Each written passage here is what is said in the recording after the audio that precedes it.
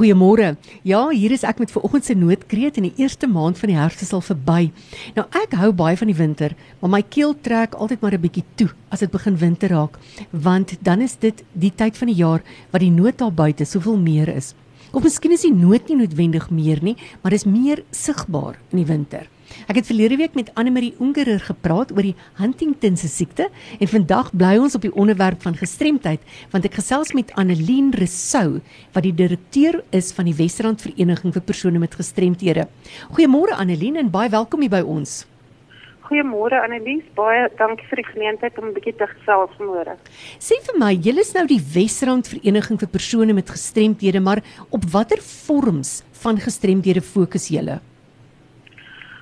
Annelise, ons het aanvanklik net op persone met fisies gestremdhede gefokus, maar vir die afgelope 15 jaar fokus ons op alle vorme van gestremdheid, behalwe op psigiatries gestremde persone.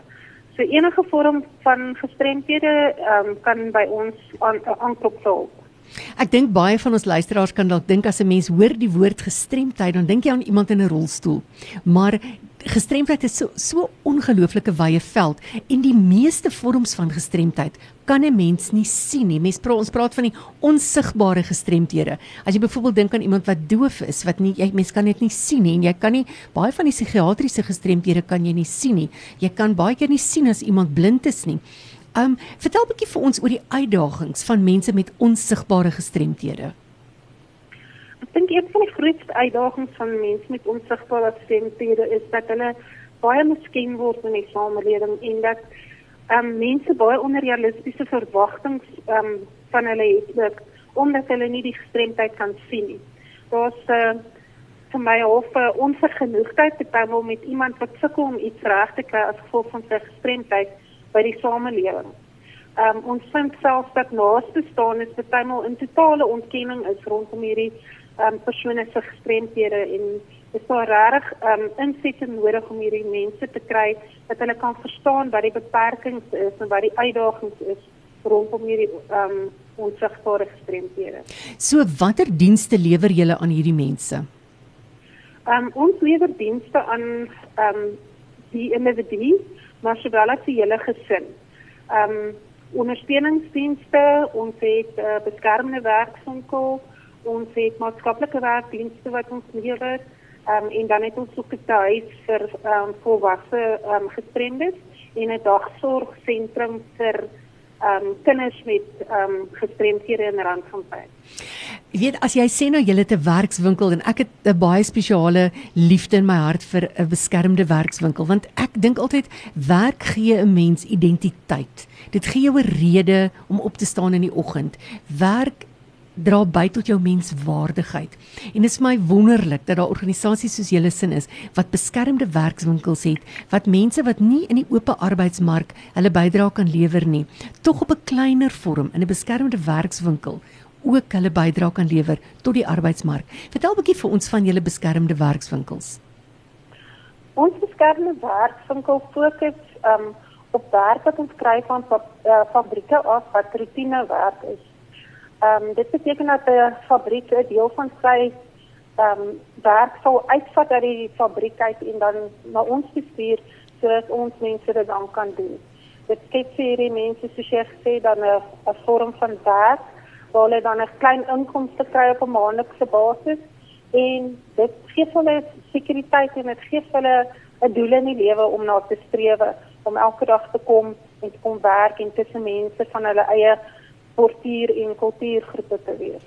So ek wil vir die maatskappye daar buite sê, al ons lekker FM luisteraars, as jy by 'n maatskappy betrokke is wat 'n roetine tipe werk het, wat jy kan uitkontrakteer na 'n beskermde werkswinkel toe, oorweeg tog om dit te doen. Daar is landwyd beskermde werkswinkels. As jy spesifiek vir Annalene soek, hulle is daar in die Wesrand area, dan kan jy na hulle webwerf toe gaan wat www.vrapd.co.za. Ek herhaal, dis www.vrapd.co.za.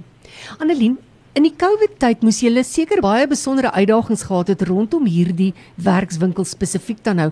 Hoe het julle as organisasie geraak en hoe het julle dit hanteer? Ja, dit was 'n groot uitdaging geweest.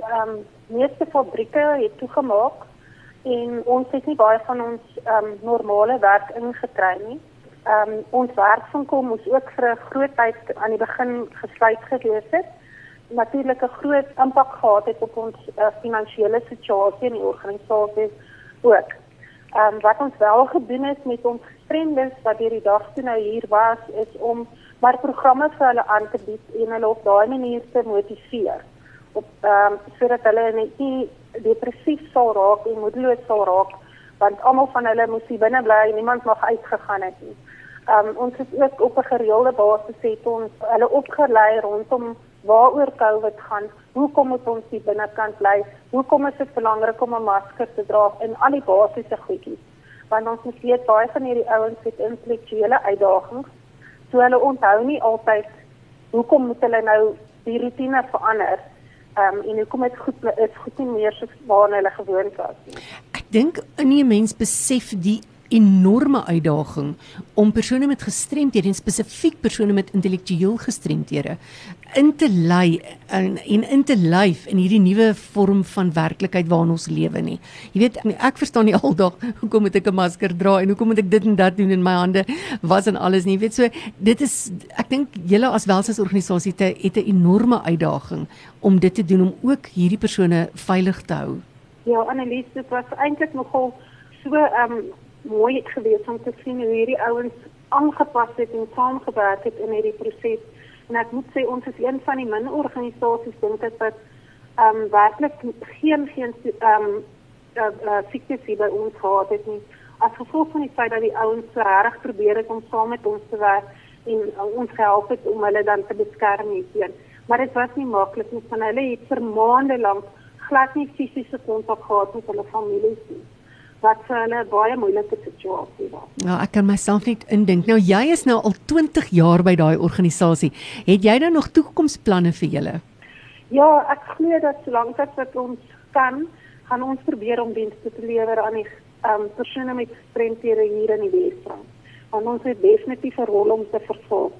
Ek dink ons sal in die nuwe toekoms sal ons moet dinge op 'n ander manier benader en baie oop wees vir verskillende maniere van dinge doen, maar ons kan verseker nog probeer. Ons groot visie in die lewe is om te help dat elke gestremde persoon wat ons paadjie kruis optimaal te laat ontwikkel. Want elkeen van hulle het tog 'n vlak van ontwikkeling wat kan plaasvind. Absoluut, en ek wil sommer net vanoggend vir al ons nuwensgewende organisasies daar buite baie dankie sê vir alles wat julle doen.